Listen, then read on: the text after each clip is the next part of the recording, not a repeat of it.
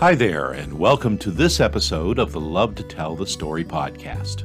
I'm Michael Lowry, pastor of East Congregational United Church of Christ in Concord, New Hampshire.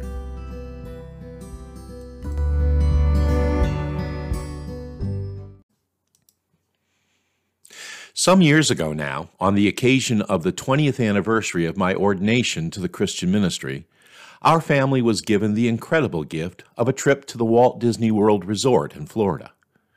It was the first time we'd ever been there, and it was a wonderful experience all the way around.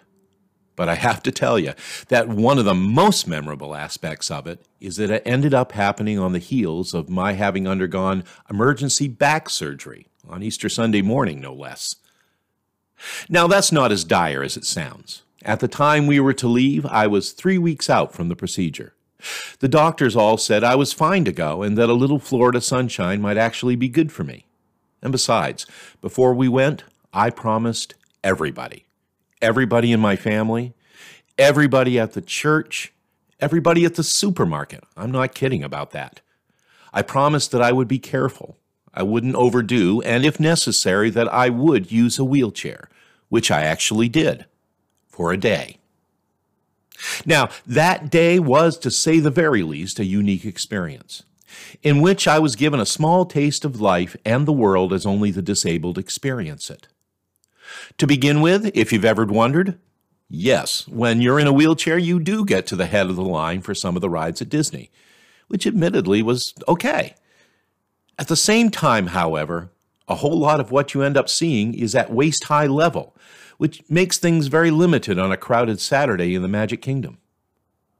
Moreover, you quickly make the discovery that while most people, including, I should say, every single Disney cast member we encountered, are very considerate of those who are in wheelchairs, there are still others in the park who are downright rude about it, or who simply don't care that you're there.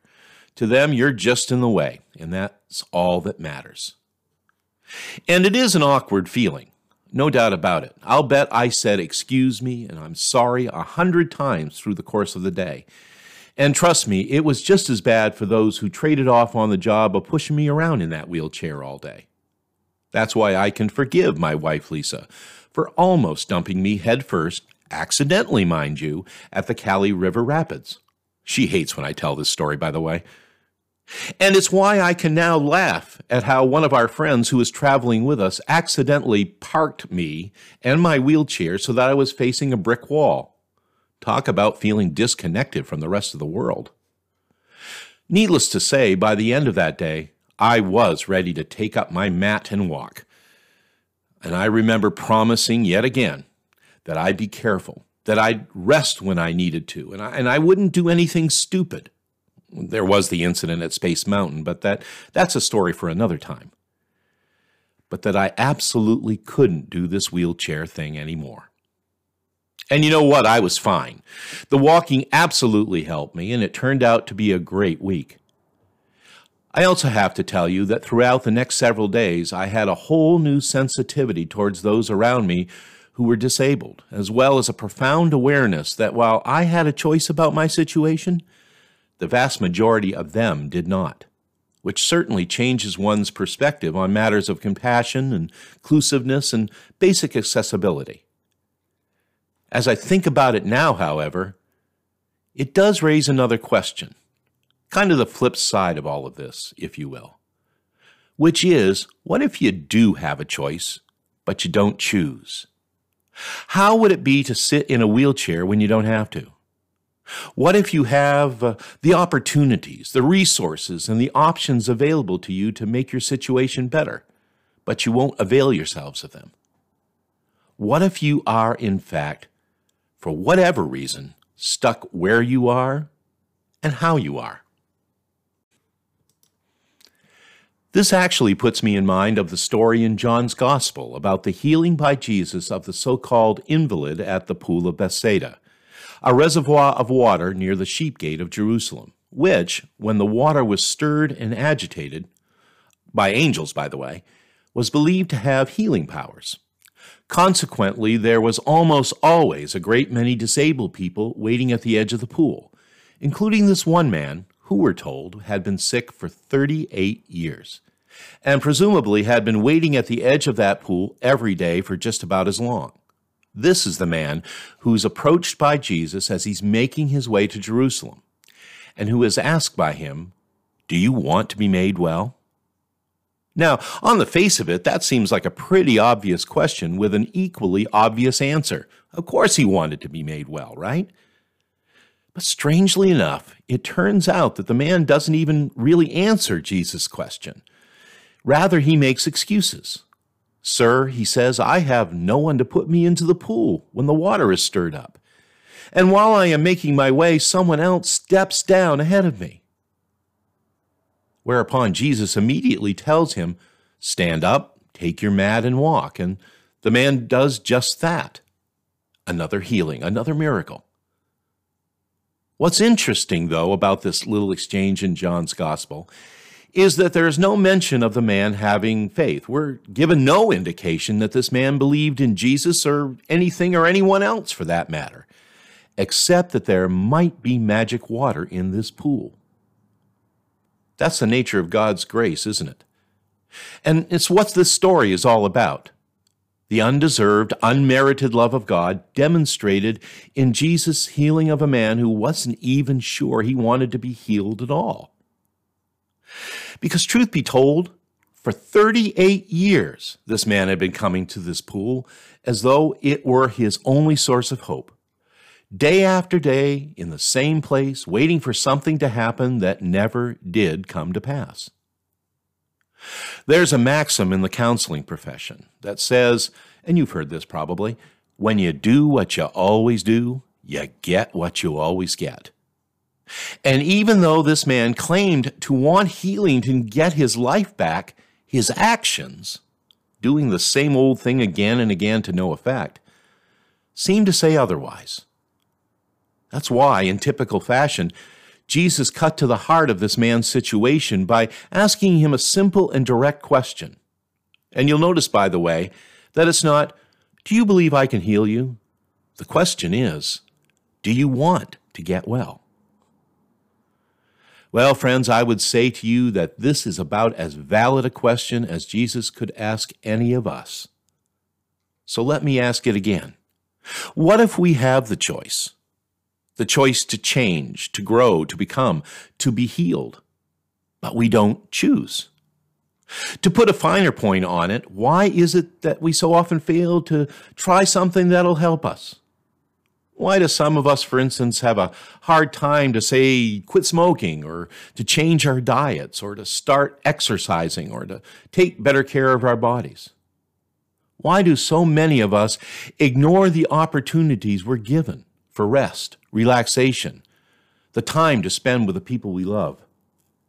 And why do so many Christians in times of stress and struggle seem to treat prayer as some sort of act of last resort, even when we know the kind of comfort and strength that that's going to bring?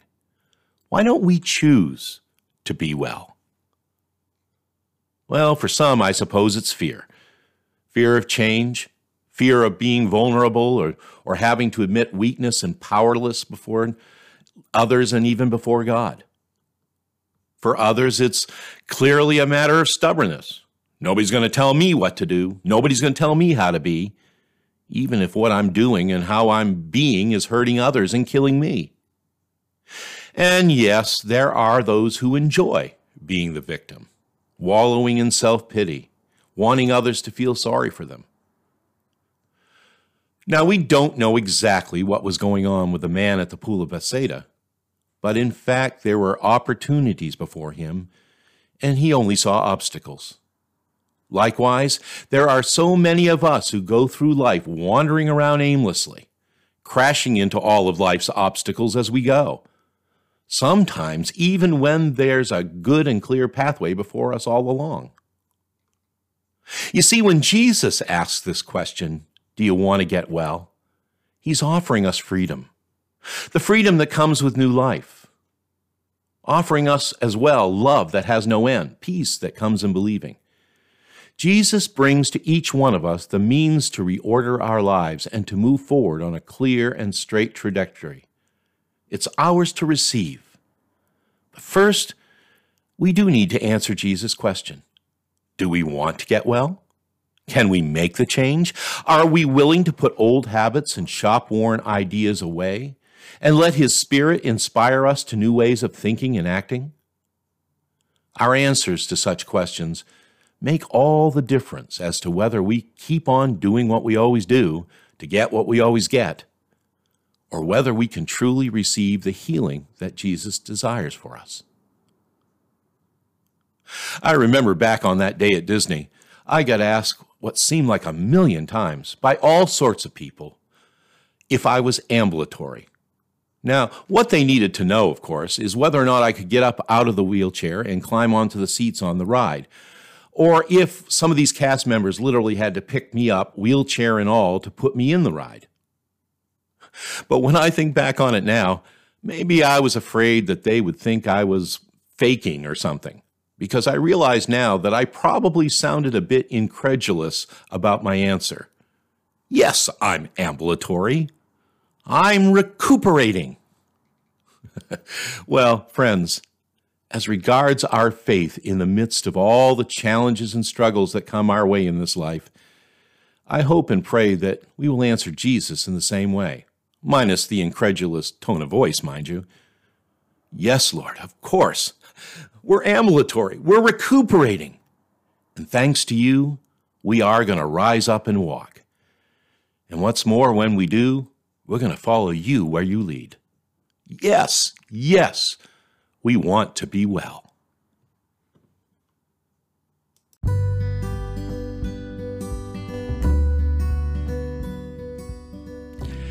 And that brings us to the close of this episode of the Love to Tell the Story podcast. I'm Michael Lowry, and I thank you for listening today.